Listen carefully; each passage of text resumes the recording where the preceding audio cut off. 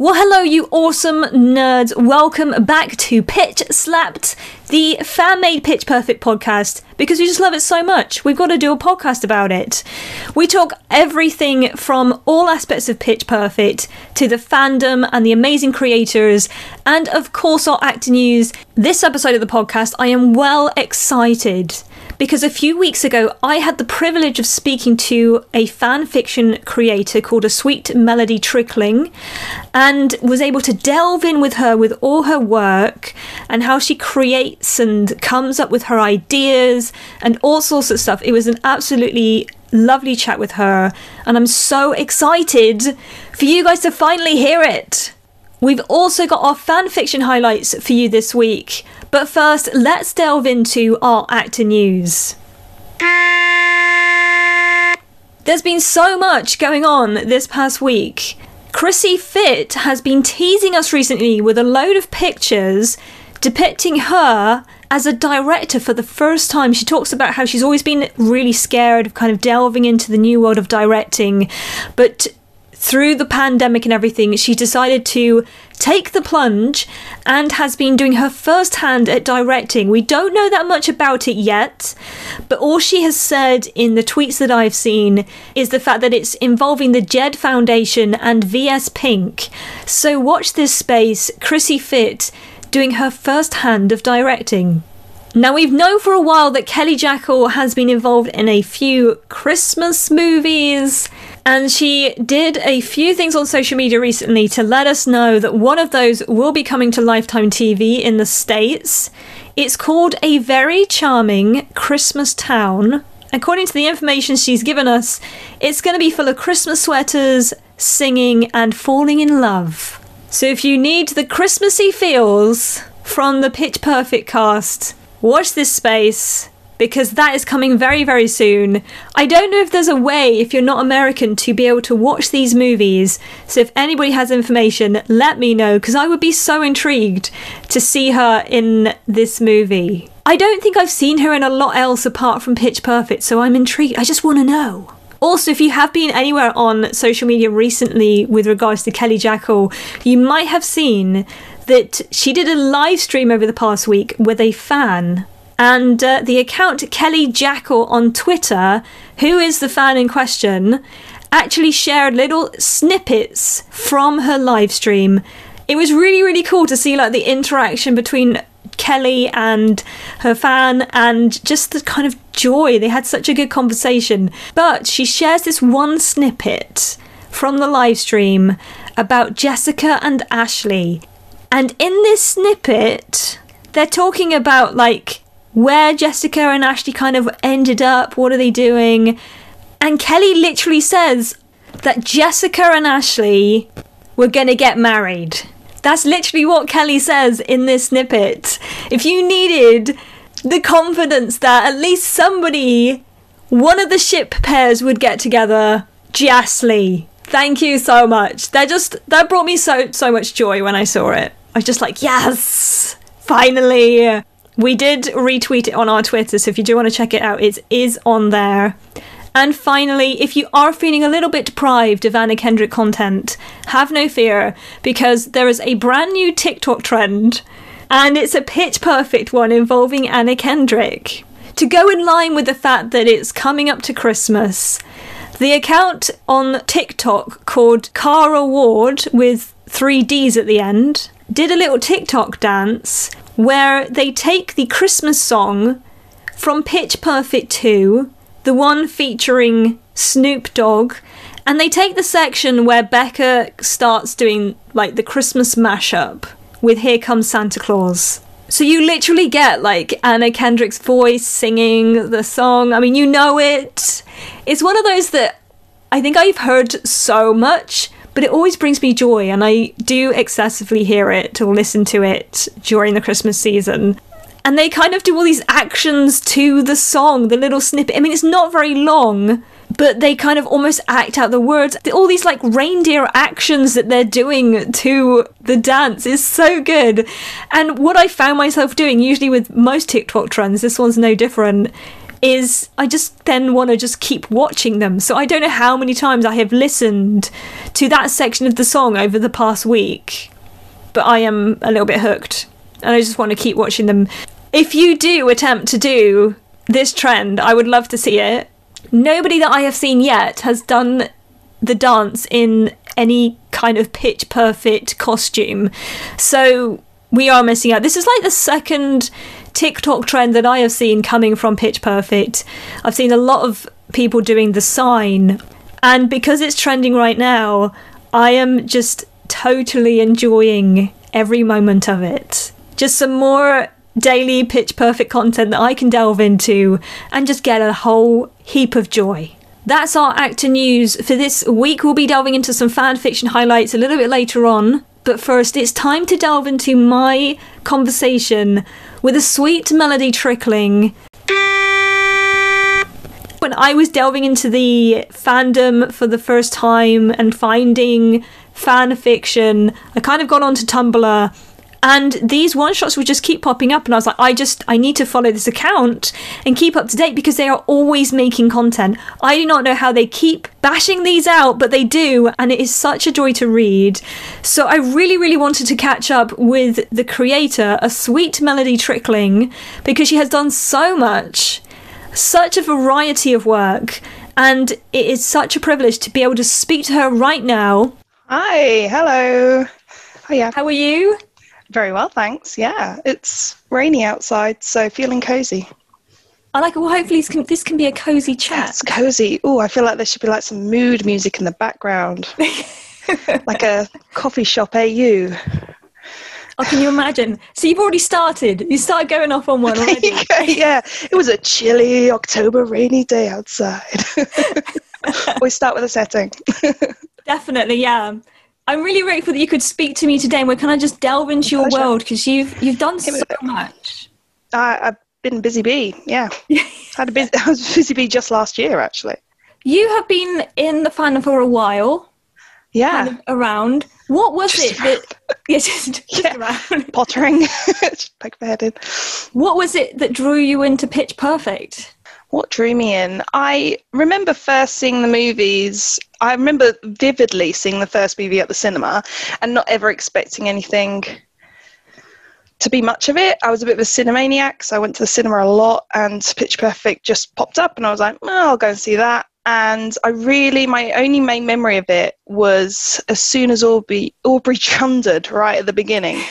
And I was like, okay, I was not expecting that. This is going to be a very funny film. And that was it, really. And it was just hilarious. And so I guess I don't really have any memory between that and maybe seeing the second movie, but I know I must have seen it a few times. I think a few friends of mine, we have in-jokes from that first movie, which I hadn't ever really linked with that first movie, like Crush 'Em Like a Cheesecake and stuff, until like I really, really rewatched them a lot. And then I was just like, oh man, maybe it kind of filtered into my mind a bit more than I realised. And yeah, I think I just always liked the quirkiness of it. I loved how every Bella was kind of different, but they seemed to have this one unique thing that drew them together.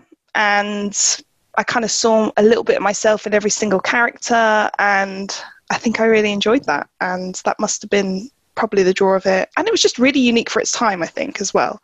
Like it was kind of a bunch of strong gal pals being quirky and funny and nerdy, and there were songs, which was good. So yeah, I like that. I must admit, for me, that I think the first movie is just so quotable. Like you said, yeah. There's just so many you end up using in real life. Yeah, definitely. Absolutely, yeah. And Crush 'Em Like a Cheesecake was always something that my friends would like yell at me at work, or go crush it like a cheesecake. That's kind of what we had really ongoing for a while. Yeah, I think ours was... it was Finish Him Like a Cheesecake, though. I guess the direct quote was. So we must have smushed two together. That must have been it. Yeah, we were always using horizontal running. That was like... Yes! Like, yeah. Classic. So when did it go for you from like a movie that you enjoyed to being like, I want to create stuff around this movie? Being at uni and doing a med degree is hardcore as it is, and I must have found some spare time somewhere, and I thought, how can I get like a creative outlet, because my uni work was so heavy, and I was I'd always been a bit of a writer. I'd written for fandoms before. I think my main one was probably Harry Potter, and CSI as well. I liked as a teenager, and always writing for couples that never ended up together. Oh, Harry and Hermione, like, what do I say? Like, I was big on that bandwagon, but never mind. And not to say that I'm a Kirsta Chloe, but I just really enjoyed the movies again. So I had a little look. I thought, I'll go through fanfiction.net and see if there's anything there for Pitch Perfect. Highly expecting there, stupidly thinking, it'll be like loads of Jesse and Becca fics and stuff like that. And I was like the first 10 pages were Becca and Chloe, and I was like, well, I'm going to have to read into this now, because I must have been completely blinded by it beforehand. And so I delved into a few fics. I can't remember any specific ones, but I remember thinking, there's definitely something there. So I rewatched the movies and I was like, okay, there's a lot of something there that hasn't been said, which really needs to be written about. I think I stumbled onto Tumblr through Google, I think, with the Chloe tag, and read a lot of really, really good like one-shots and fics, and was like, hey, people seem to like them and want them and keep wanting them, so I'll give it a go. I'll write a little something, see if there's anything there for it. And there was, and there we are. And it all started from there. And so it began and got out of control. So when did writing start for you? So you started before the Pitch Perfect fan and you were already writing?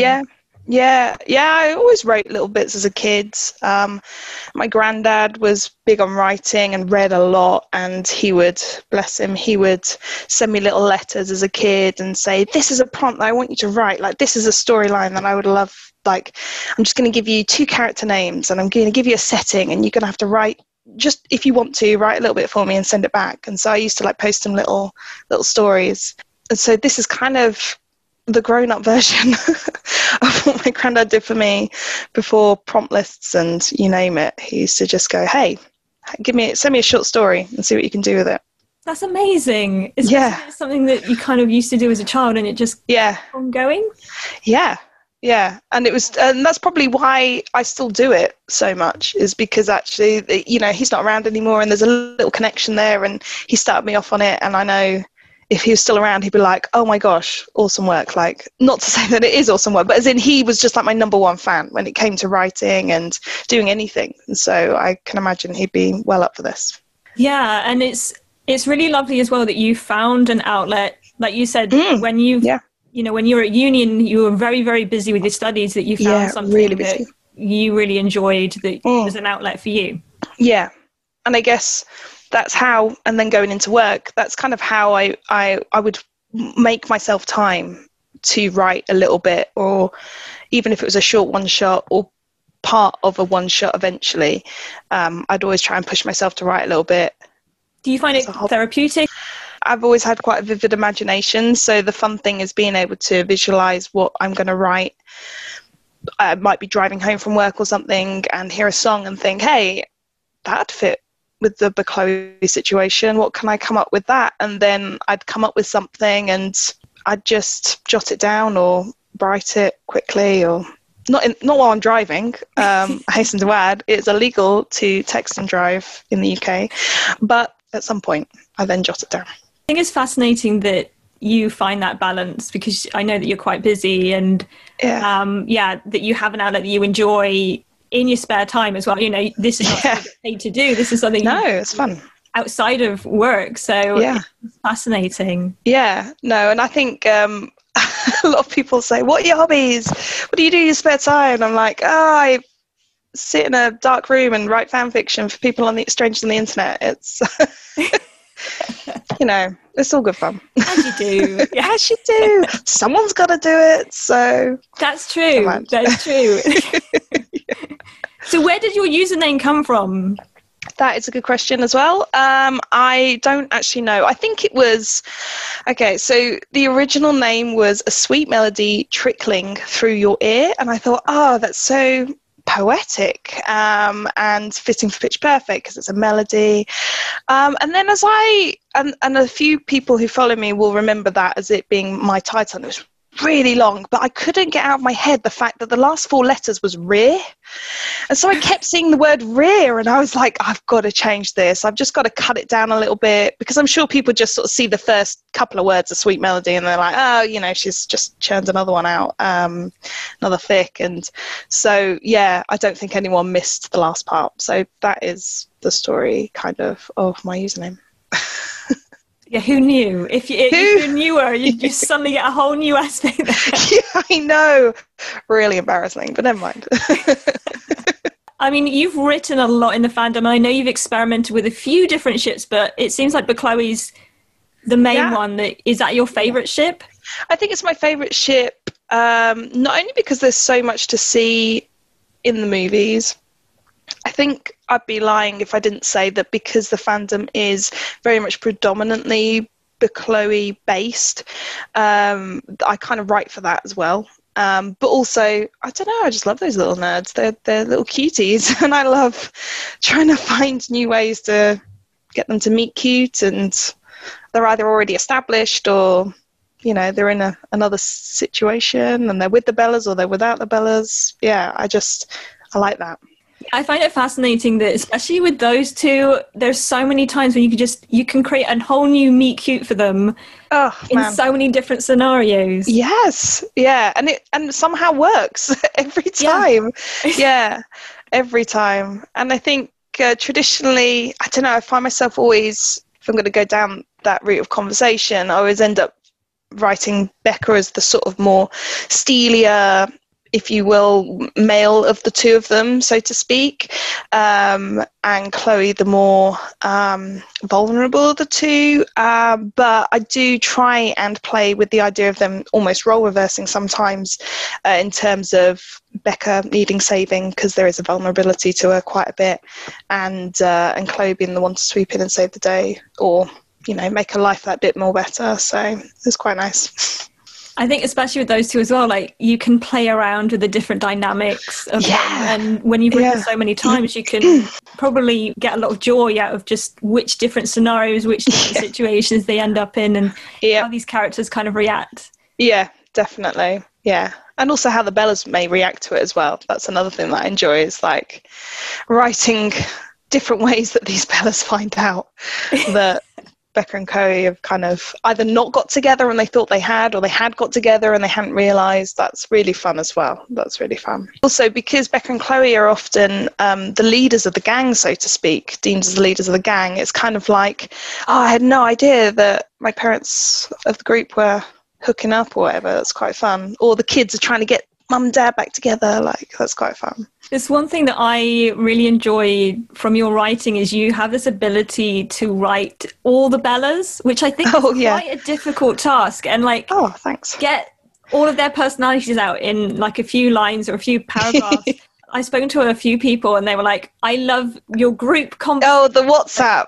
The WhatsApp, yes. Yeah, I love writing that. And I think it's because it's snappy and because it's chaotic. Like, someone might be responding to something that was said ages ago, and then it's a slip of the tongue or something like that. That's how often I will filter in Stacey and Aubrey kind of accidentally being together and having not told anyone about it, and so there'll be something that one of them says, or and they just sort of accidentally let slip, and then they just get teased about it, and then usually it's Fat Amy who started this Bella's conversation going, oh, it's a blowy update from her position in the apartment or whatever, and then she just gets frustrated and sort of like, can we get back to blowy please, and we'll just sort out everyone else later. So yeah, I enjoy it. I enjoy writing those ones, definitely.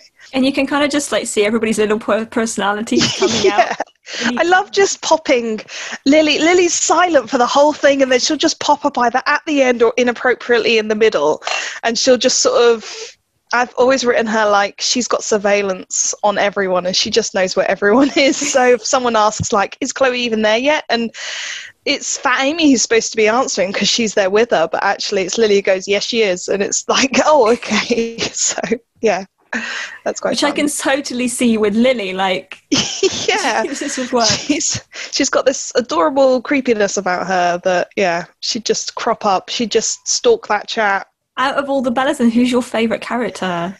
as I may have mentioned before, I think I see a bit of every Bella in me, like bubbly and smiley for one hand, creative and quite productive on the other, and can be protective and maybe a little bit bossy and organised, and so but also a bit of a scatterbrain sometimes. So it's kind of like a little bit of everyone's personality I see in me. So I don't think, in terms of watching a character, I don't think I have a favourite. But in terms of writing, I think I really enjoy writing Aubrey. She is, I know I should say Becca or Chloe, but actually it's Aubrey, because there must be something about her in her past that has made her the way she is in that first movie, and then going through to the second, and then in the final, the final one for now. It's just something I really enjoy writing with her. And I wrote a one-shot that I really, really love and always go back to, because there's many that I'm proud of, but that one where I wrote from the perspective of Gail. And she was, someone on Tumblr had said that Gail, I think Gail's Aubrey's mum.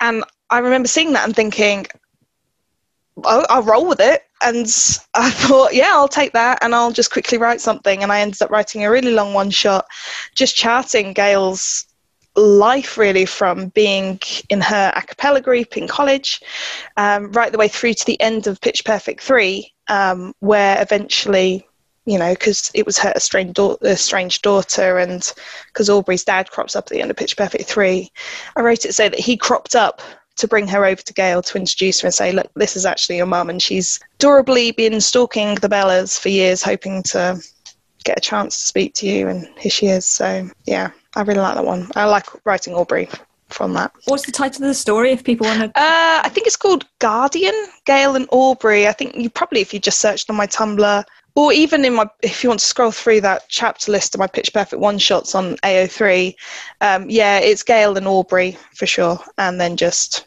the title's Guardian, I think. It's interesting speaking to a number of people. It seems like Aubrey is really kind of, from the movies, she's the character that warms up to people the most when they start going into the fan fiction and stuff, when you start to kind of explore all the different sides of her, because she's come with this whole load of trauma and backstory that you a lot of baggage. And so that's quite fun. You get to play about with that a little bit. Yeah, I think because she's so steely during the movies, and then of course she's a bit of a wet blanket in the last movie, but I think it's quite nice to sort of use a couple of the other Bellas to help soften her up a bit. So like Chloe being her very best friend and knowing her really well. Stacey, I write her often as being a love interest, and we kind of delve into that. So yeah, it's quite fun. So one thing that I was quite fascinated with your writing is where you get your inspiration from. It sounds like it's lots of different sources, because they always... You especially on your Tumblr, you sort of say, hey, this is a place for Pitch Perfect one-shots. Yeah. And you'll have stories that just come out of so many different places. Yeah. I kind of started that from pretty much when I first started, and I didn't get any prompts or anything because I was very new. And I thought, I'm going to write like a basic prompt list. It's a long one, but it's basic. So it just has one word on it. And then I thought, well, what ships would I want to write for? And I said, well, my favourite ships were Chloe, Strawberry, which is Aubrey and Stacey, and Jessica and Ashley, so Jessley. And if people did want another sort of pairing like Stecker, so Stacey and Becca, or Chawbury, Chloe and Aubrey, then they just have to write other. So if people picked a ship and then picked a number out of this list, or a couple of numbers, and every number was assigned a word, and I would just write something from that, and that really kind of fueled my imagination. And the shorter the prompt and the less in-depth and less specific a prompt, the easier it is to write, really, because you're kind of not chained down to the specific storyline. And for the most part, my stories kind of finish with a Chloe ending or a satisfying ending, but sometimes I'll leave them on a cliffhanger, because either I think it's fun to, it's a bit mean, isn't it? But I think it's quite nice for the audience or the readers to want more. And so often enough, I'll then get a response and say, look, actually, I could have done with a bit more. Or, oh, please don't let it in there. And then it's like, oh, okay, well, actually, I can write a little bit more. If I know that there's a want for it, then I can write a bit more for it. So it started with a prompt list. And then as the years have gone on, I think I've still got 160 prompts in my inbox that I sort of haven't overly got round to, which I feel bad about. But they're there, and I know they're there. So if I do need something just to give me a little step up into an idea, then that's what it is. But there's a variety there, and it's from that prompt list really that started. I think it's quite amazing. Like you said, when you first started, you probably weren't well known and you didn't get many prompts. No, definitely not. And then having that prompt list. So you're saying you created a list that people I created a list. I think on my Tumblr, it's definitely on my Tumblr. If you look on the desktop version, there's a link on the top bar for a prompt list. But yeah, and that was, I think there's about 100 odd words, basically, that each number is assigned to a word. And it'd be something as simple as a star, rain and birth, and then you kind of like, okay, well, that sounds a lot like A Star Is Born Now, the movie. But they were just examples of like what you could use from that. Starry night sky during a birth, someone's given birth, someone's not given birth, what's the deal there? So it kind of, there's such a huge scope for it. That's where it comes from. And it's amazing that having that and putting that out there enabled you to build a sort of almost like community where people felt like they were comfortable to give you prompts. And you kind of ran with it from there. Yeah, I hadn't really thought about that, but yeah, I get a lot of very kind messages and prompts and reactions from almost the same people, especially now. Like there's a few followers who are just, will message every single time or will comment every single time. And that does just fuel the desire to keep writing. That's really helpful. So sometimes I'll take a prompt from something that's happened in my life, or something that happened to me today or yesterday, or that happened to someone else, and I try and keep it as like unspecific as possible, and then just link it in with a storyline. Yeah, and then I kind of decide, do I want it during what I call the Barden years, so when they're in Barden University? Do I call it in the Brooklyn years, so when they're living in Brooklyn together and that's Chloe-centric, or Bella's WhatsApp? Or do I want it sort of around the Pitch Perfect 3 era or beyond that era? So do I want it afterwards? Or I'll do a completely different universe. So many options. It's amazing as well that you can see these prompts come in and then just see where your mind goes with it, because having something that's not really specific allows you then to kind of run with it with your own imagination. Yeah, definitely. And that's really helpful. So it's lovely getting a little prompt. And I feel bad for those who give like a big extensive prompt. And usually I'll reply to that long message and just sort of say, hey, it sounds like you've got it all figured out. Why didn't you write it yourself? Give it a go, give it a post. And I bet you there'll be people out there who will love it. And if they don't, it's not the end of the world, because you've written something and that's really special. There's one thing I was wondering actually was, do you find that there is pressure when you get a prompt? Because it's kind of like, oh, somebody's sent that in to you and they're expecting some sort of story. Yeah, there is that pressure. And I think I read somewhere, probably on Tumblr, and someone had reposted it. I think it was, I don't know, probably Teresa or someone had reposted this thing and sort of said, yeah, this is really true of fanfic authors. And it was saying, look, don't put pressure on yourself. If you can't write a whole fic in a day, if you can't post it right away, if you're mulling over it, if it's stuck in your drafts box and you haven't quite finished it, don't feel bad about it. At the end of the day, you're doing it for free. No one's expecting you to post it, and if you do, what a bonus, but if you don't, it's not the end of the world. And I had only just seen that, I think last year, which was probably one of my quietest years for writing because I was so busy in my personal life, and I think that sort of gave me a lot of reassurance that actually, I do feel guilty if I get a prompt through and I can't get to it right away, or I'm knees deep in a mini fic, as I call them, which aren't really mini anymore, but a mini fic that I got to get out of my system. I have to write this mini fic. So unfortunately, I can't write this prompt at the moment, and hopefully I'll get back to it if it doesn't get lost in my inbox. So, yeah. And I love how you encourage those who maybe have a really, really specific idea that clearly is in their head and they have the story to be like, you can do it. Like nobody's bound Yeah, and sometimes these are really, really beautiful prompts. Like, it's just like, I'd feel bad taking that on and taking credit for it if I got any credit for it, because it's all there. You've mapped it out. You've mapped a beginning, a middle, and end. You know which characters are involved. You know how they're going to feel. Just write it and get people into it, because that is essentially the best way to start, really, is to have an idea yourself and just write it and go with the flow. And I don't even read back on my stuff anymore. I just post it because I just have to get out of my system, and then I just post it and go with the flow. And maybe in the tags I'll say, sorry, I didn't check it back today, and hope there aren't too many mistakes. But that is just with practice. You've done it so many times now. Yeah, It's just a process. You're like, oh yeah, together again, right, go post. It's like... When you've built up like a community like this where people engage with your content, how do you manage yourself when you get like negative comments or anything like that? I mean, I've always been a big believer of being positive to people, whether they're negative to me or not, which is probably, stood me in pretty good stead throughout my life. And if they're not, you kind of just have to be polite about it and sort of assume that they're going through something in their life and there's a reason why being at you makes them feel a bit better. And if that's what has to happen, then so be it. I think I've got quite broad shoulders, and so I just sort of wish people luck and apologize that they, I sort of say I feel sorry that you feel that way, and thanks for getting in touch anyway, and I hope you have a better day for sort of getting this off your chest, but please be nicer next time.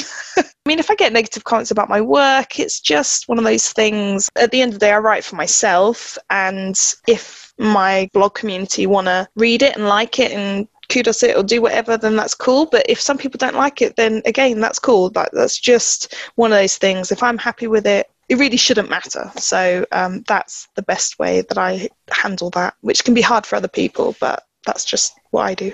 Yeah, and I love how you're able to separate that out, because I think, it's so difficult when you're writing something, it's quite personal and you put the time in it. And like you said, you don't get paid for it. It's like a labor of love to put it out there. And, and to have, just understand, well, that's somebody's opinion and that's okay. Like, and move on from that. Yeah, I mean, goodness knows there are so many people out in the public and get criticised so much for all sorts of different things that often they can't help. And it's just one of those things. I mean, you can't please everyone, and that unfortunately is life. So you just got to take in all those positives, maybe reread some stuff that I really like, and just sort of say, that's fine. That's just one person's opinion, whereas like 100 other people have liked it. So and you're so positive. Yeah, that's my life. I just bumble along happily. So one thing that I was always fascinated about, because I know that you when you've got work commitments and family commitments, how on earth do you find the time to write? That is a good question. Well, like I say, I've done a lot of writing now over the past few years that I've been in the fandom. I think my first full year that I was in, I think I did a one shot every day. Like I posted a one shot every day, and then I felt guilty when I didn't. And I kind of slowed that one shot every day when I fell pregnant, and then I was really poorly with my pregnancy. And then, of course, having a new baby is just really, really hard work. That kind of slowed down, and that was a bit of guilt. I sort of felt really guilty because I had loads of prompts in my inbox, and I was like, guys, I have physically no ability to do it, mentally, emotionally, definitely drained. So I'll do what I can. Yeah, I think I've done it for so long that I can just jot something down and post it and just sort of like leave it at that. And I think if I really, really like a particular idea that I'm running with, like I think my most recent one shot was one where Becca is pregnant, she bumps into Jessie, and I kind of really vaguely stemmed that from Love Life, which is the TV show that I finally came to the UK a couple of weeks ago, and I finally got around to watching it. And I was like, it's just like when Darby bumps into Oggy, and I thought I could totally run with that a little bit and just change it slightly. And someone had specifically asked for a pregnant Becca, and I thought this is a good way to roll with it. And yeah, I was really, really passionate about that one. Oh, passionate, I hate that word. But, I was really into that one.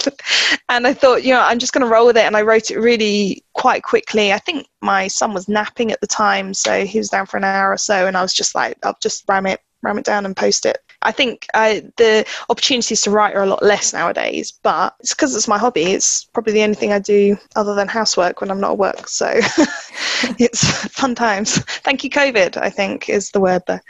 Yeah. Not a lot to do. I love it. And I love that because it's something that you enjoy and like you said, it's like your hobby, that when you're not working or having those family commitments, you do just spend a little bit of time to put into it. And I get the impression that, you know, it could be like a little bit of time or a big amount of time, but any time that you fancy just spending on it, you'll just put some more work in. Yeah, and I think I'm one of the few fanfic authors for Pitch Perfect that actually just writes on the app, on the Tumblr app. I don't pull up a Word doc or anything like that. So actually, if I'm just carrying my phone with me and I get a quick idea or something, or I'm thinking about the next sentence whilst I'm heating up some dinner or something like that, then I can quickly just whip my phone out, quickly jot it down, save it back in my drafts again, and then just carry on with my day. So often, sometimes it'll be a chipping away at it. It depends how my day's going, really. I love that when any time inspiration comes, you'll just quickly jot it down. Man, I'm telling you, they are always on my mind. So it doesn't matter what I'm doing, I'm going, hey, would Chloe deal with this okay? Like, how would they deal with this? What would Chloe say? What would Becca say? Would Fat Amy tumble through the window right now? Like, what would be going on? Would their kid pee on the floor? Mine kind of did, but like, would they? It's sort of like, it's one of those situations. So you probably have like a list on your phone of just like so many things that these ideas or sentences that have come up. I wish I could say that I did, but no, they hang around in my head, and either they stay there or they go. And then genuinely, when I'm writing a fic, I don't really know where it's going. I just know that I want them to get together in this way, or I know that I want them to start off here. And then I kind of get ideas as I'm writing. And so I'll go, oh, actually, Lily could crop up out of nowhere. I'll do that a little bit later, but let's carry on writing about this bit here. And then, oh, actually, no, I'll bring Lily in now. This is brilliant. And then, well, that sounds really big-headed. But yeah, no, as in, like, this is perfect for her to come in at this point. And so I think I had that with one of my AUs, and they were having Becca and Chloe were having a private conversation, and then Becca whips around and suddenly Lily's just in her face, like, whoa, how long have you been there for? That's so Lily. But I never planned on doing that. It just happened. It was organic, man.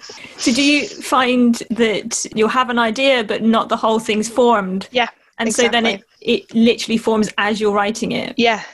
That's how I roll with it, usually. And then if sometimes I have to put, you know, my writing down and I have to go and do something, often it'll just be in the back of my mind. Or if I get a bit of writer's block, which I often do now because my head is so full, usually my drive to and from work is my sort of go-to of, right, okay, so this is where I left off from what I recall, and how am I going to get them to this next stage? How am I going to get them to this next plot point, which I know I'll be able to write so much more freely, but I've got to try and get them there. So I'll just have, you know, my 30, 40, 50-minute commute. I'll just sort of have in my head thoughts about, oh, how can I get them into where they are? Do you find that you will move between unwritten stories, or do you focus on one until that one's finished? I currently have 9 half-written stories in my drafts. They're all like next chapters of a fic that people keep asking for. We've got Deaf Chloe, we've got 2 Years On is always one that people ask about. Cupid's Touch, which is kind of this mini fic, which I wrote ages ago, which I keep wanting to write, but it's just having the motivation to do it. They're all half-written. And then on top of that, I've also got a few one-shots in the works that are still kind of half written. And even just the other day, I kind of finished off one to post because I was like, I feel really bad that this has been in my drafts box for so long. I'll quickly just track the rest of it down and see how it goes. So I think that's probably the biggest bit of baggage that I have on Tumblr in terms of as an author and a creator is my drafts box of half-written stories. It's fascinating that you write them in Tumblr. Yeah, I write them in Tumblr. They're all just there, just like until they're ready to go.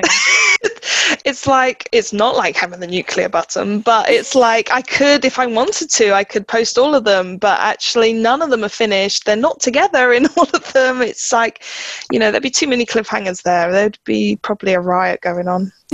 Yeah, we don't want to start that. Yeah, we don't want to start too many cliffhangers, man. I've noticed with your fics that a lot of them center around Pitch Perfect universe or the Pitch Perfect 3 universe. What is it about that era that fascinates you or that you enjoy writing about? I love writing Chloe in that studio apartment. The second that was suddenly not only suggested, but I think it was rejection isn't failure. She's on it when it comes to picking apart these movies, man. She knows her stuff. And so she really picked apart this studio apartment from the images that we had from the movie, which was like a 2-minute scene, but it was insane.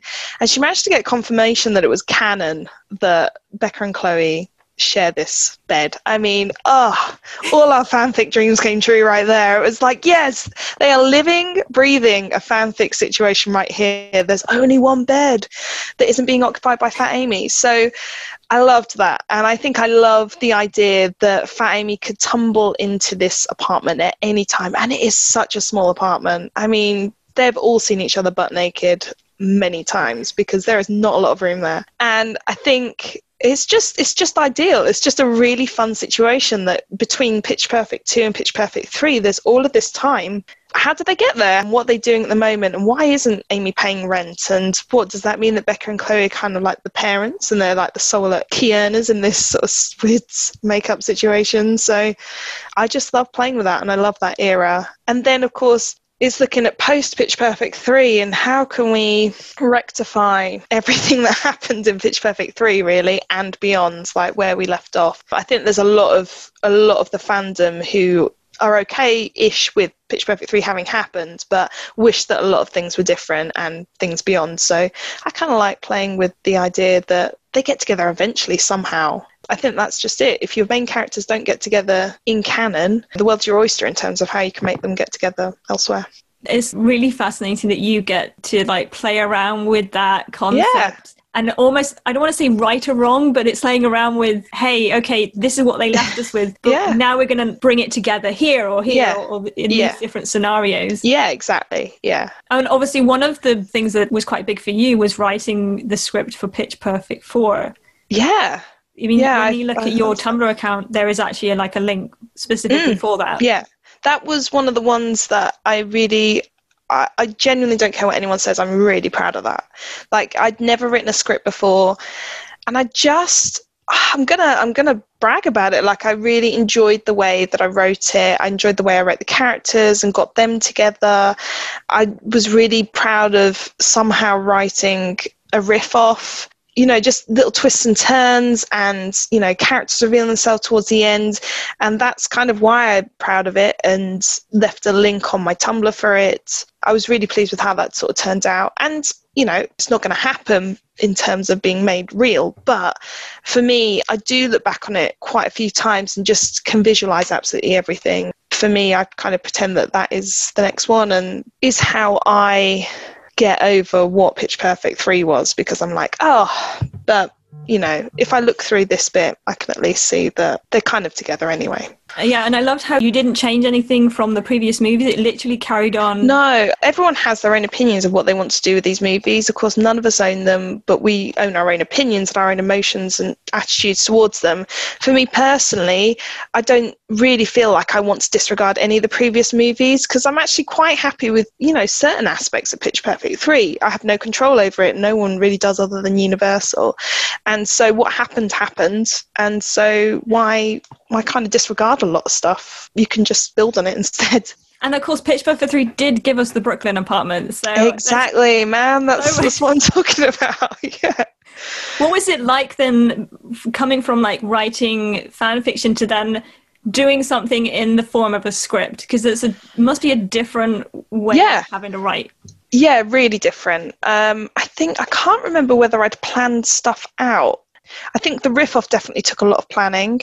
Yeah, it was really different. It kind of flowed quickly in terms of you're literally just mostly writing dialogue, so that's quite easy. Yeah, it was really odd. It's kind of like trying to really take a step back from describing too much about how people look, what their reactions are and expressions and how they might be feeling. You kind of have to leave that to the readers really as though they were the viewers, so to speak. So that was really different. And I guess after that, I've done the occasional one shot set in like a script format, and that's mostly because it's like I've got an idea, I haven't got a lot of time, I'm just going to get it out there in terms of dialogue and the occasional action or scene setting, and then roll with it from there. So, and then post it and get it off my chest, sort of thing. So yeah. And that's fascinating, though, that it's something that you sort of tried out, and then it's been a way of writing that you've been able to use at other points as well down the line. Yeah. And it took a bit of research to sort of work out how best to make the script, so to speak, I say loosely, sort of look so authentic. So in terms of doing scene settings and stuff, I had to do a little bit of research into that and got some really helpful advice from a few followers who sort of said, actually, you wouldn't necessarily put that in a screen because I've been doing a diploma in screenwriting or whatever. And it's like, oh, handy to know, thank you. So yeah, it's been interesting. One thing that I also noticed is that you really seem to like taking on writing challenges. For example, you look at Book Chloe Week this year and you were like, people send me AUs and then I will just put each one in a different AU and kind of play around with it. I think one of my favorites was the one which was like a period piece where Jesse's a horse. And it was yeah,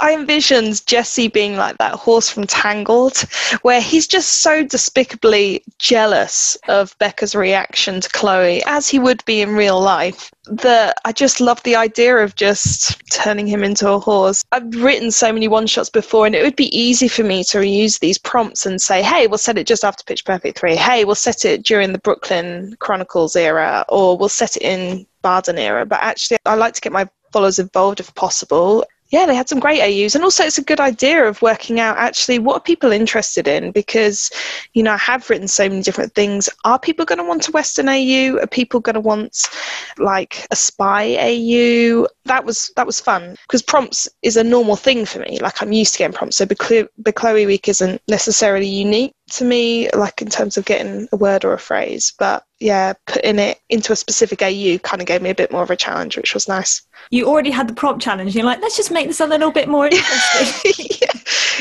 I think, there's something fun about that. And because I quite like to post the prompt list and what AU it's going to be connected to before the actual posting of that week. So before I posted the actual one-shots, it kind of gives people as well an idea of what to expect, building a sense of anticipation about, how is she going to get that connected to this particular AU? So yeah, that was fun. And do you find you get a lot of inspiration from like the media? I've noticed we've written fics, like there's the Hancock one where it is inspired by the movie, or you wrote spy ones inspired by Spook. Yeah, I just genuinely, whatever crops up, and if I think, I could actually turn that into a Book Chloe fic. Or, like with Hancock, it was like that unusual, I remember seeing that at the cinema and it just being such a surprise.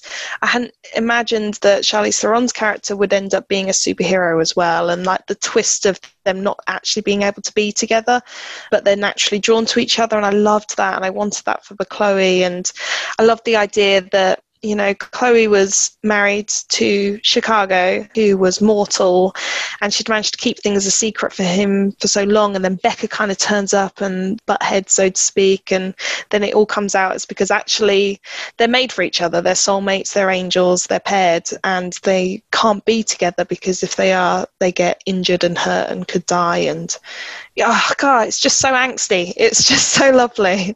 It's crazy to think like you'll watch something and then you'll be like, wait, what if I put these two characters in that universe? Yeah, sometimes, I'm not going to lie, I'll even pick a movie or a TV show and think, do you know what, I need some inspiration. I'll give this a go. Let's watch this and see if I can actually get anything from this. I'm not going to lie, that's definitely what I've been doing more recently. It's like I've got this really precious finite amount of time to watch a film, so let's pick something that I could actually use in my fic writing eventually. Let's make it useful. Yeah, let's make it useful. I mean, I wanted to watch Love Life, the TV show, but I thought if I'm going to get anything from this, it'll be living in New York will definitely do it. So, yeah. How did your family sort of think about the hobbies that you do? They're really supportive, actually. Again, I'm really lucky. I've got a really good family, really supportive husband. I mean, obviously, my son's only one, so he doesn't really know anything about it anyway, which is probably best for him. He knows the Pitch Perfect movies, so that's good. he had no choice really. They're always on in the background, so he'd just sort of like stop every time a song comes on. He's like, oh, my husband thinks it's cool. He's really like my number one fan as well, so he's like, we're both really supportive of each other's hobbies, and he's just like, you know, you want to write, you write, just do whatever makes you happy. And my family are the same, they've always been the same. So yeah, I think everyone's pretty chill about it. I think they've probably mostly forgotten as well. I don't know. It's amazing that they're so supportive, though. Even when you're watching a movie and being like, wait, I need to like... I won't necessarily say that. I won't say like, pause the movie, I need to make a note. But I will literally be logging it away. I don't think he necessarily... Does he know that I do that in terms of picking a movie? I don't think he does, actually. I'll need to tell him next time. Be like, oh, I just need some writing inspiration. But yeah. This is why you pick the movies. Yeah, exactly. Yeah. Even if he picks the movies, like, it's pretty cool. I'm like, oh, I can make that a Chloe twist. We're good.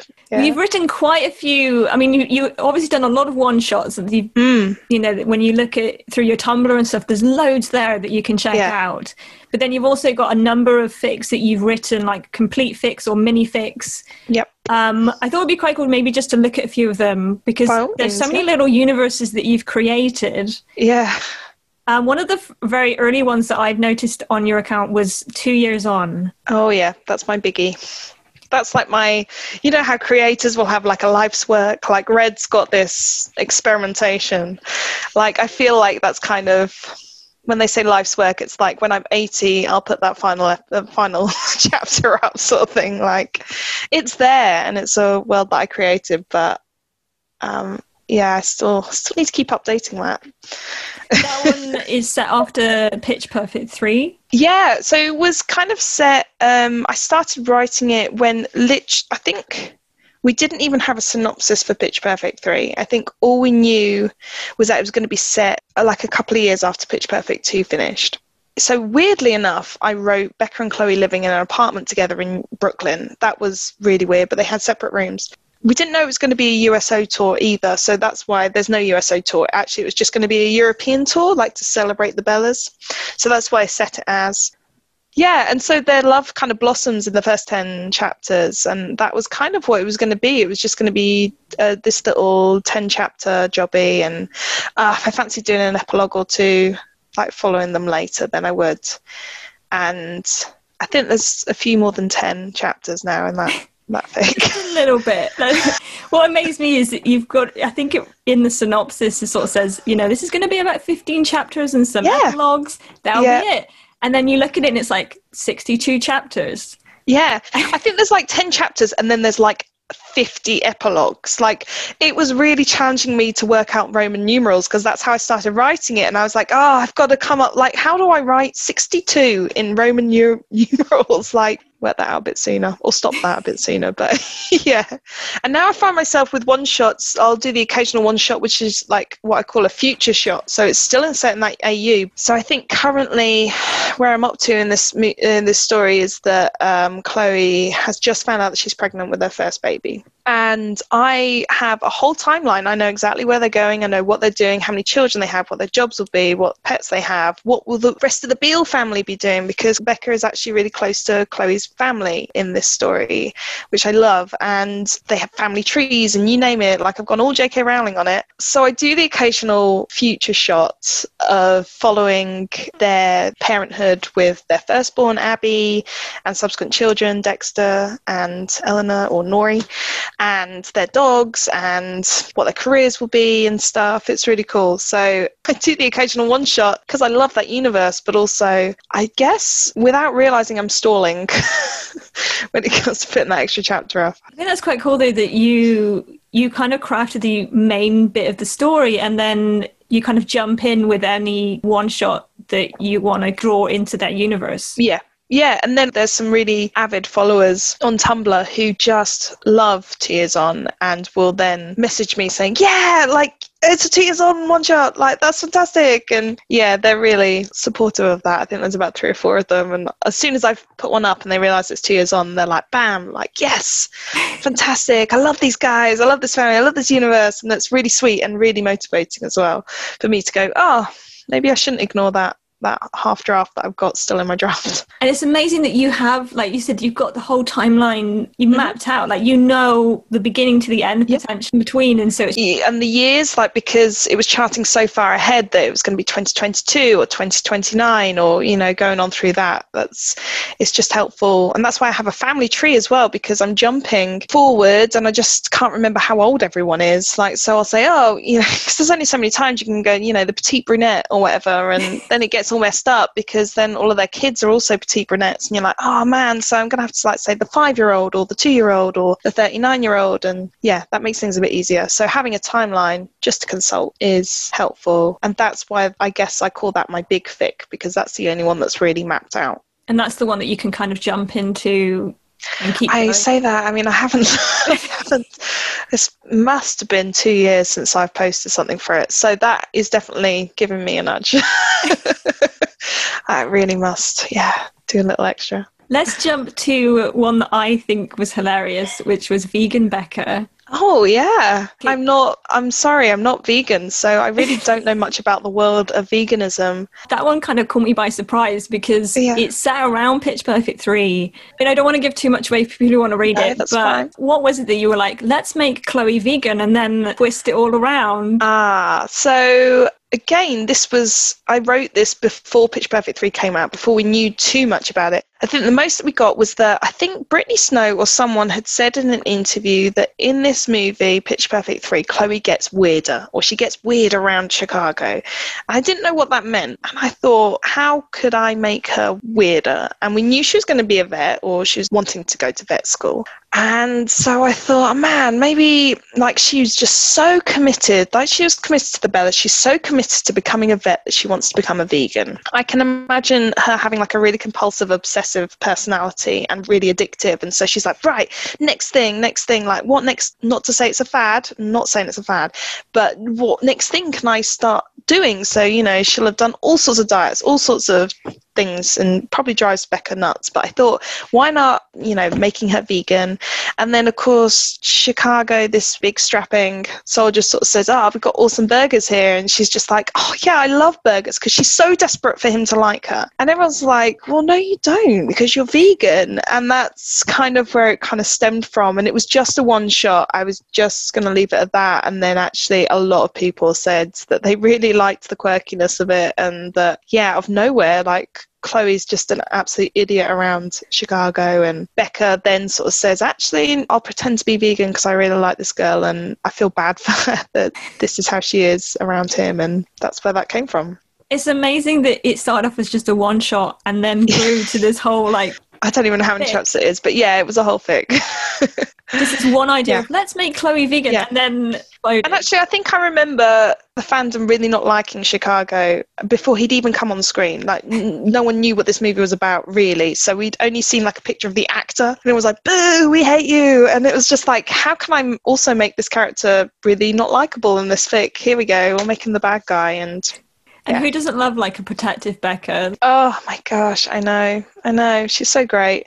And an idiot Chloe. I mean, it's brilliant. Another one that was just a bizarre situation that just kind of escalated. Oh, dear. Space Brownies. Oh, yeah, that did escalate, didn't it, quickly? Where did the idea for that come from? I can't remember where the idea came from, but I do remember writing it. I think I liked the idea, Becca and Chloe waking up a la The Hangover, naked in bed together with some sort of weird sort of permanent marker thing on each other's wrists. You know, Becca's bra's torn in half or someone's bra's torn in half. And it's like, how did they get in this situation? And I love movies and I love TV shows or whatever that have little flashbacks in. So like, how did they get to this situation? And so I thought, oh, well, I'll write that. And then also sort of challenge the readers a bit, sort of say, actually, yeah, how did that happen? And so we then follow every Bella's perspective of how the night before went and what had led up to Becca and Chloe ending up in bed together the next morning. And then the final chapter is actually what happened.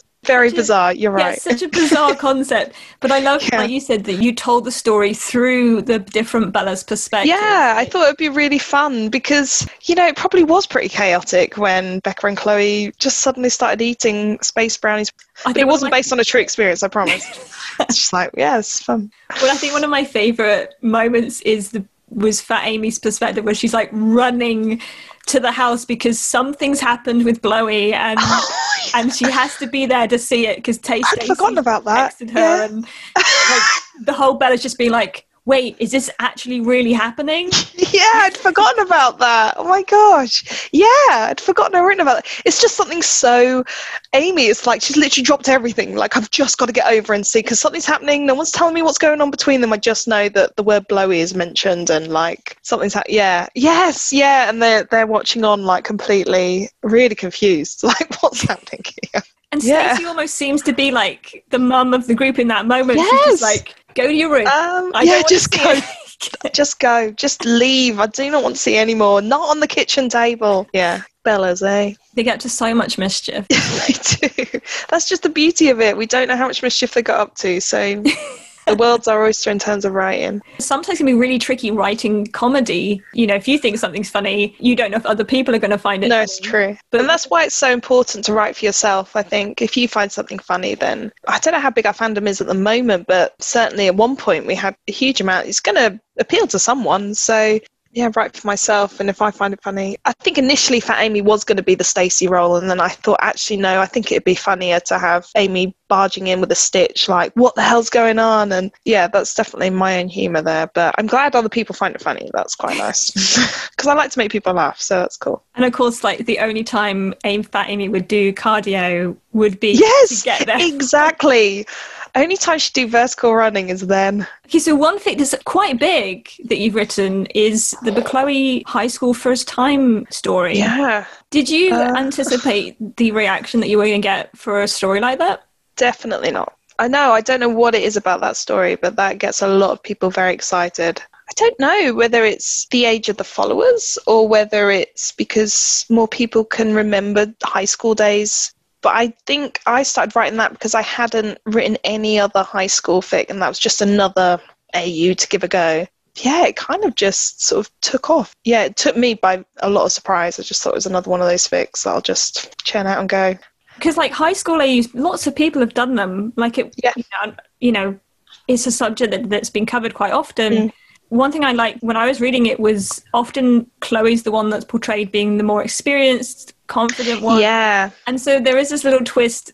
I'm not saying Becca's super confident, but there's a little twist there and seeing a little bit of a role reversal. I think that's one of the main reasons why I wanted to write it, because I thought, actually, what if I could twist those roles? Okay, so Becca is a bit younger than Chloe even in this fic, but I just love the idea that even though Chloe's older and she's in the more popular group, and there's a lot of rumours about her in terms of how sexually active she's been, I liked the idea that there's something about Becca, this scrappy little lower year, who seems to make her feel confident enough that she can say, actually, all of those rumours are not true, and, you know, it's just one of those things that you do when you're popular. You sort of just roll with it, you know, and just let them say what they want to. And I think Becca was really kind about that, and I think it was that kindness and that leeway that gave Chloe the confidence to take advice from Becca, really, so to speak.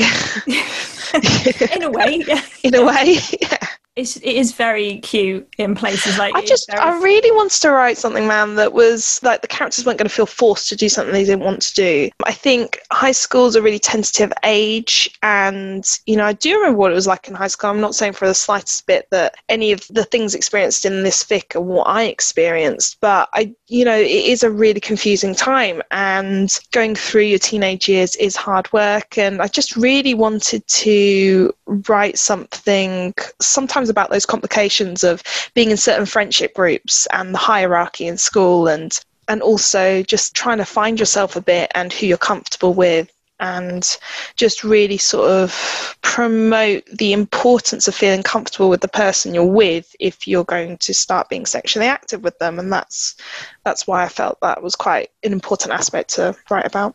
So let's jump to one that I feel was a collection of one-shots that have kind of become Death, Chloe. Where did that come from? Like, I would find it quite intimidating to try and write something. I mean, I don't know that much about being deaf, and the challenge of giving a character something like that you'd then have to kind of interpret into writing? Yeah, I think personally I don't have any experience about that. I have worked with people before who have had hearing difficulties. My son has a couple of little buddies who are deaf, though of course they're only one, so there's not really much to do there. I think I just wanted to delve into something different. It's another meet cute, really, and how can I develop a friendship or a relationship between Becca and Chloe? And I just love with that fic, there's something so sweet and innocent and pure about kids becoming friends, and that actually they see beyond stereotypes or, you know, race or disabilities. I just wanted to write Becca being this little cutie and not being overly great at school in terms of writing or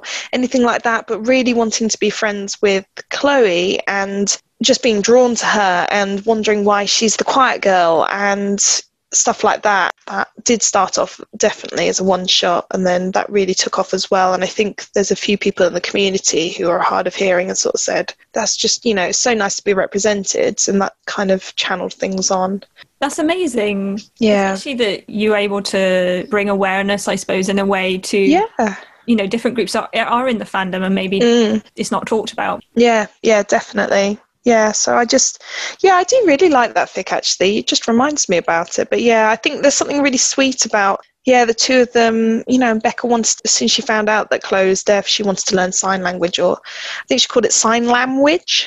She couldn't quite say the word properly, and yeah, I just think it was really nice that they sort of, they did things for each other, you know, because they were best friends, and then they went to university together, or college, them developing each other's feelings. And I think also it was a vulnerability because Chloe already feels a little vulnerable because she can't hear. And I think when Becca starts dating and stuff, she feels even more insecure about it because she's like, of course Becca's happy with these people because they can hear and stuff like that. So it's kind of delving into that insecurity, which I thought was it was a different challenge, but I really, in a weird way, enjoyed writing. I thought it was quite sweet. And I think it's quite nice that you just have these moments where you just delve into the universe. Yeah. So all the parts of the collection are just little shots, little just like viewing into their lives and where are they now, or what are they doing in this situation. Yeah, I love doing that, and I love some fics I'll do, and they'll be across several days, and they'll be very specific in certain hours of the day, but I do love jumping years and just seeing how they've developed. I've done that with a couple of AUs. I think A Run is another AU where Becca and Chloe start running together in the morning during Baden, just to sort of have a little chin wag, and then it just follows. I think it's just 7 chapters long, and it's just 7 separate moments along their friendship. It fills in the gaps of what happened between those years. They'll sort of say, oh, sorry about this thing happening last year and stuff. And so, yeah, I think I quite enjoy doing that when it comes to writing. So if we were to jump into this year, 2020. Quarantine. We had to. Do you know what? The fanfic gods must have been looking down on us for this one as well. They were like, oh my gosh, there's only one house. You know, there's this ideal situation now where, OMG, they were quarantined, kind of. So your Quarantine AU has been coming out for the past few months. I mean, you finished it now. Yes. Yes. Where did the idea... Yeah, you did it. I finished another one. Complete. Where did the idea for that one come from? Because it was quite different from all the other ones that I've read, where you literally have Becca's house and then like, everybody ends up coming here. I'm pleased to hear that it was different from others, because I, as you can imagine, don't have a lot of time to read. So I just write for me, get it posted and go. And I have no idea if it's similar to someone else's. So I'm pleased that it's kind of unique in that sense. I love writing the Bellas, and I love the idea that Becca and Chloe can kind of blossom something whilst trying to keep it secret. And then how do you make that more complicated? Oh, yeah, they're quarantined. Like, it's a big house, but there's a lot of people in that house, and there's a kid. Like, yeah, really fun to write. And, you know, Lily crops up out of nowhere, and Emily's put in awkward situations where she's accidentally shut in a room with them, and everyone's sharing a bathroom again. It gets complicated. So, I mean, I don't know about anybody else, but I think it was one of those that really just kept you going during quarantine, because the pining in that story, oh my word, like between Becca and Chloe, you're just like, come on guys, just get it together. And then when you think that it's like resolved, it's not. And then there's I can't remember how it isn't, but yeah. I'm so sorry, but I can imagine I probably did write something like that where, you think it's better and it isn't. That sounds right. And then it has a really nice happy ending. I mean, do you get quite a reaction from people when you do a fic that is that much pining for so long? How long did it take you to write that one? It was from March? It would be March to June, maybe. It's not like a huge amount of time, but... No, and it was really busy at work. So, good old COVID. It was pretty busy. But I think actually, if anything, I relished the fact that a lot of people were messaging me going, oh my gosh, Becca's such a dumbass. And I'm like... yeah, I know. So I'm going to keep writing her being a dumbass. Because, sometimes if you do get writer's block or you are busy and you get home and you haven't got the energy to write, actually getting a message going, oh man, just a very specific comment on a particular chapter and you're like, this is specifically what you liked about that. That's awesome. I'm going to write another one for you. It won't be specifically for you, but it's for you. And yeah, it was noticeable that people were locked in, that's for sure. And then you have the power to just choose how long you keep them going. Well, I think it was just because I just kept writing because, I didn't know that the ending... no, I did know that I wanted to end it the way I ended it, but I didn't know how to get them to that point. And so, and because you've got so many Bellas, it's like, how can I factor it in? And I think the scene with Emily being in that awkward situation was a total whim. I didn't plan on that. And it just happened. Fat Amy managing to get Emily out of that room the way she did was definitely on a total whim. And there's a mention of Taylor Swift in there, and I hadn't listened to that album. It was on my list of things to do, but I know the fandom is a big Taylor Swift fan, so having seen my dashboard, so I was like, do you know what, I'm just going to let the guys have a little bit of a Taylor Swift lyrics and see. And they did actually, went a bit mental over that. They were pretty happy about that, but yeah. I thought, what's a good one that'll fit with them? So, yeah. Another fic that kind of goes into the pining and everything, I think we talked about it another time on the podcast, is it Red Hair? Yeah. I really wanted a pining fic. Correct me if I'm wrong, but it felt like I had read the first chapters before because they felt like they were one-shots or something. Yeah. And then they were. You kind of expanded this story because I remember reading the one-shots and just being like, man, this is like so upsetting. It's like, so sad. So morbid, yeah. Yeah, morbid, yeah. Really morbid, yeah. No, I mentioned earlier that sometimes with one-shots, I quite like to leave them on a cliffhanger, and what better cliffhanger than Becca desperately wishing that the person she was with would be Chloe. And then someone had said, oh gosh, don't leave it there. Like, I need more. And I was like, okay, well, I'll do another one then. So I thought I'll do it from Chloe's perspective. And that made the angst and the pining even worse for everyone because they were like, oh, well, Chloe's feeling exactly the same way, but she doesn't realise that Becca feels that way as well. And the fact that they aren't in communication with each other, that makes it worse. And I think the older I get, the more I want to, so I'm 32 now, like the older I get, the more I want to produce stuff that shows relationships in a realistic situation as much as possible. And for them, it was the heavy duty of career and study and how realistically, if you're not in the same house, like how are you going to maintain a relationship or maintain even a connection because life is so busy. So it started with a couple of one-shots, and then when people went nuts over that second one, I was like, I'm just going to have to write a mini fic for it instead. And so I tried to set out the chapters ahead and post a master post and say, look, here it goes. This will be the master post. This is what it'll be. This is what you can expect. And that also drives me forward to sort of write more. So with something like that, you didn't necessarily have a whole story because it was just one shots. When people kind of picked up on it and were obsessed with the story, like, okay, now I need to craft something out of it. Yeah, how can I get them together? What excuse can I give? And how will they be feeling during that time? And I think sort of during the middle of it, I think on several occasions, Becca just bursts into tears. She's exhausted. She is physically and emotionally exhausted. And she just sort of thinks that life is really unfair and not the way it should have been. And she says this all to Chloe, and Chloe's actually got a really good life going on back at vet school, but she also really misses Becca. And so I kind of wanted to bring that aspect into it as well. It's one thing that I really enjoyed about the story, like you mentioned earlier, was just how complicated life can be And Yeah. like the whole idea of when you've got careers and stuff going off this side, Yeah. it can be really hard to then put a relationship into that, or the regrets of what could have been, and kind of exploring that whole idea. Yeah, definitely. Absolutely. And I think from the few fics or one-shots that I have read or I have stumbled across, a lot of them have this very sort of, and they all lived happily ever after situation. And generally, my fics do end happily ever after, but in a sort of more realistic sense. So actually, they just settle down, or they just get on with things and have a long-distance relationship until one of them moves sort of closer to the other, and then, you know, that's when it's happily ever after. And I don't know, I think I prefer like writing the more realistic side of things rather than, they kiss and that's brilliant and then that's it. So they drop everything for each other, which also I don't think is a good thing to do. I think it's important to have your own sort of interests and stuff. So jumping right forward to today then, what are you working on at the moment? That is a very good question. What am I working on at the moment?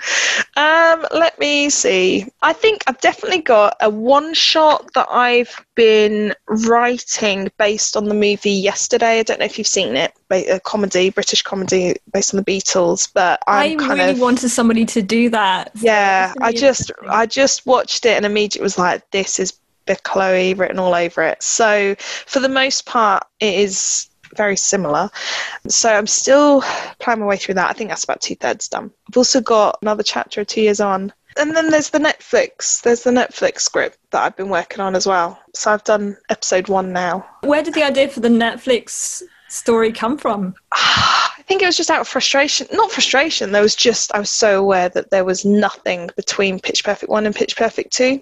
So we have no idea where anyone's come from. And I thought, you know, it'd be nice for everyone to have more Big Chloe scenes going on. And there is an underlying Big Chloe storyline. I just want to delve into the other characters' backgrounds as well. I like that whole idea of it being a bridge, Perfect 1 and Pitch Perfect 2, and that whole area. Yeah. It's brilliant. So yeah. Well, I really enjoyed chatting to you today. Thank you so much for taking the time. That's all right.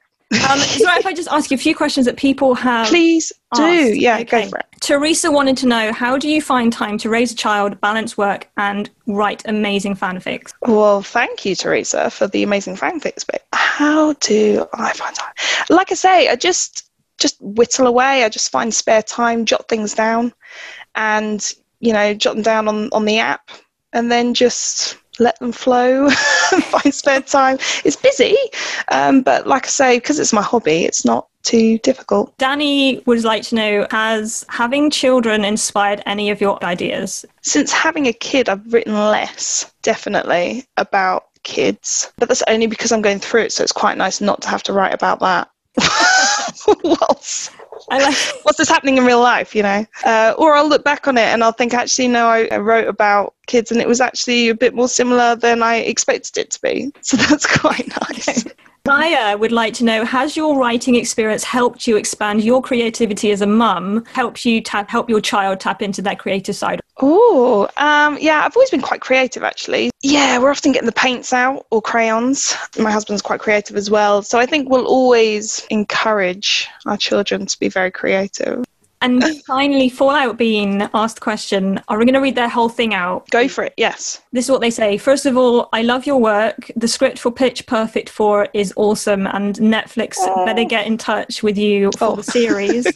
Speaking of, did you, and if yes, how did you plan the Pitch Perfect show in Netflix style? Did you write like a long plan mind map or something of all the seasons, or is it also a mental whip where you decided on what to focus each season as they come? Wow, that's a really long and good question. I didn't contact them about it because it's fan fiction. And in terms of a timeline, I know exactly where everyone's going. So like the whole way through, every season, you name it. So Flo is next. She's got a big backstory, and it'll just be sort of joining the dots from the first one to the second one, really. And then hopefully getting Big Chloe together at the end. Watch this space. Yes. Yeah. So just as we close, I mean, is there any fics that you've written that you feel have been underrated? Is there any that you would be like, I would love more people to read this one? Good question. I think Get to Say was one of my favourites, and that was following more from Chloe's teenage daughter's perspective when she began dating her godmother. That one, Get to Say. Intriguing, it's on A3, yeah. Well, thank you so much for taking the time to speak to me. Thank you so much. It's been really great being able to speak to you and kind of learning about your work and everything. Yeah, brilliant. Yeah, no, it's been a pleasure to chat and to share things, to share like my experiences and stuff. It's been really good. So if people want to check you out, where's the best places to do that? Probably on Tumblr, I would have thought, and probably AO3 as well. Yeah. So on AO3, you have a different name, don't you? No, when you know, you know. That is the name. She's not just saying that. So if you want to find her on AO3, it's When You Know, You Know. And then if they want to find you on Tumblr, it's A Sweet Melody Trickling. Yes, that's the one. Yeah. Lovely. Brilliant. Well, good luck with, all the stuff you're working on at the moment. I hope it really goes well. We're intrigued to see what happens. Oh, man. Me too. As we like to do every single week, I like to take a look at the fan fiction that has been recently created or the creations that people have put into this fandom and just share some of my highlights. There's so much out there, we can't cover everything. So this is just a little snapshot into some of the things that have recently been created. The first fic that I wanted to highlight this week is called Vampires, Werewolves, Pitch Perfect by 006 on AO3. The summary says, a retelling of the first Pitch Perfect movie with a few twists. Vampires and werewolves are real, and at Barden University, the Barden Bellas are on a mission for their first ICCA title. What will happen as first-time captains Aubrey Posen and Chloe Beale take control? I wasn't quite sure what to expect when I dove into this story, because all we're kind of given is the inkling that there's going to be vampires, werewolves, and it's going to be based loosely around the first Pitch Perfect movie. So you know it's going to be at Barden. I'm always intrigued with stories that want to retell the story, but give it its own little twist.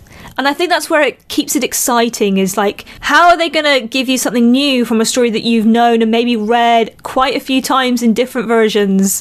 And one thing that really caught my attention with this story was, as you read the beginning in the introduction, there's a whole section that the author gives you of kind of detailing how in depth they've gone into the world of vampires and werewolves. And they've really thought out what each of the powers are, the dynamics of having certain abilities and powers, and also how that works in society. And so you have all this information, and it kind of then adds to, I wonder how this is going to work with the dynamics of the Bellas.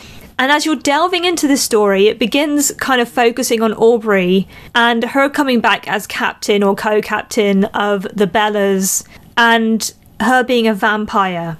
And it kind of really caught my attention because although you know the story of Pitch Perfect and how it goes, even from the offset at the beginning, you're already drawn into these twists and things that have made the story really, really different. So it was really exciting to kind of think, I don't know how on earth this is going to play out, because this is already so different from my understanding of Pitch Perfect that I'm just intrigued to see where the author's going to take it and how it's going to play out. What's also really comforting, in the notes, the author has said that they've already written the story, so they're just going to have to be publishing it. There's like a good chance that this is going to get finished. Even the few chapters that are up right now, you really get this sense of them building this community of Bellas, the house dynamics. And I love the fact that we kind of get little inklings of Jessica and Ashley and some of the other characters that kind of build up this Bella's dynamic. And it feels great that they've kind of spent the time to sort of say, hey, look, this is our household. This is how the dynamics of all of these characters are going to work, whether they're vampires, whether they're werewolves. And it's like really, really endearing to see that they all care and work within the abilities that they have. And I'm intrigued to see how this kind of plays out. You know, are the vampires going to get annoyed that the wolves maybe just leave fur everywhere? Or, I don't know, just things like this that could kind of upset the balance of the house. The way that they've outlined vampires and werewolves gives this impression that they're almost quite opposites in a lot of things. Like the werewolves are quite touchy-feely, very warm. Vampires are not. It makes you really intrigued. How is this going to play out in the long run at the Bella's house? Or are there going to be some times when maybe things just grate at each other? Also, what kind of really interesting and is outlined at the very, very first chapter is the feelings that certain characters have and how that is expressed through their abilities. For example, you get very, very early on this sense that Becca and Chloe are a thing, or they want to become a thing, and that's kind of played around with a little bit. You get an insight into, okay, this is how a werewolf would flirt, and these are the reasons why, like because of the sort of canine nature that they have. Even someone like Becca, who is a werewolf and maybe is a bit more of a standoffish character, how she leans into that being a werewolf herself. Seeing the Chloe coming together in this fic is really interesting, because not only do you get to see an in-depth kind of view as to how their relationship grows as werewolves, it then throws a curveball in when you then understand in the outlines of the story that there's going to be a strawberry coupling as well, and you've got Stacy as a werewolf and Aubrey as a vampire. So understanding the way that werewolves interact and flirt and kind of grow a relationship between Becca and Chloe, you're then kind of left wondering, well, how is that going to work then when you've got like two complete opposites, that it just wouldn't be natural for either of them to do something different than what they're used to doing, like the standoffish nature of Aubrey being a vampire to the werewolf Stacy, who would yearn for this kind of sense of warmth and touching and expressing feelings that way. So I'm like so intrigued to see how this is going to play out. Seeing these characters with this vampire werewolf world that we've been given. My next fic that I want to focus on this week is called You're My Guardian Angel by What a Cute Name. The summary of this story says, Chloe's daughter is involved in a car accident. The little girl is saved by a guardian angel, however, the woman ends up in a coma and the redhead ends up falling in love with the woman that saved her little girl's life. This is a Chaubrey fic, or Chaubrey, however you want to say it, and it's on AO3. At the moment, there's only the one chapter. I was so intrigued with the premise of the story just from the first chapter that's been put up, because the first chapter really sets the scene of Chloe being the anxious mum. You know, she's out, maybe she's at work or whatever. She gets the phone call that her daughter is in the hospital, and like, I mean, I don't have kids, but you just kind of imagine the horror that would be happening for a parent to get that phone call, and of course the sort of anxiousness of her getting to the hospital and everything playing out there, and then her finding out that the person who saved her daughter's life ended up getting hit instead in this car accident is a little bit heart-wrenching. And you've been going along this journey with Chloe to then find out that she can't even thank the person who saved her girl's life. We don't know what's going to happen next, and I'm so intrigued to see how this is going to play out. And just seeing the little interactions between Chloe and her daughter, I'd be so fascinated to see how this plays out with the Chaubrey situation. It just led my mind to kind of delve into this rabbit hole of like, are they going to be sitting at the bedside? Are they going to be like tending to Aubrey in the hospital? Like, what are they going to do for somebody who saved your loved one's life? It then plays on your mind, like, what would you do? Would you continue to visit them? Would you try and help in some way? Or wait for them to wake up? So, like, there's all these things that you're thinking about. And I just thought it's such an interesting beginning to a story. I can't wait to see how it plays out. And the final story for this week is called The Sleep Kiss by H. Burkett. And it's on AO3. The summary says, Becca is not sure what happened, but she cannot stop thinking about it and desperately wants it to happen again. That's literally all you're told. This is a short one-shot. I just thought this story was just really cute and endearing. Partly, it is slightly a ridiculous storyline, but I think that's why it makes it so good, because you're just like, what the heck? And then I just had to keep reading it. I thought it was great. I don't want to give away too much about what happens in the story, but basically something happens and it just kind of, Becca's just not quite sure what happened. I think as a reader as well, you're just like, I don't know if that's really possible. Like, is that something that you would wake up to or whatever? And I found myself second guessing things as well, as Becca was doing, just being like, really? Like, we're not questioning this situation. And then you can see that playing out in Becca's mind as she's kind of mulling over everything that's happened. And I love the fact that we kind of get Becca, the overthinker, coming in a little bit. How that overthinking nature just kind of leads her to then making a decision on something that plays out almost a very similar scenario later on in the story. It is just so sweet and random. I just fell a little bit in love with it. So I hope you enjoy it too. That is The Sleep Kiss by H. Burkett on AO3. Those are our picks for this week. I hope you enjoyed the podcast this week. It was an absolute pleasure, and a big thank you to A Sweet Melody Trickling for taking the time to speak to me. If you want to keep up to date with Pitch That, we are on Tumblr, Facebook, Twitter and Instagram. You can keep up to date with everything we're getting up to as we try to just cover the world of Pitch Perfect. That's it from me. I'll see you next time.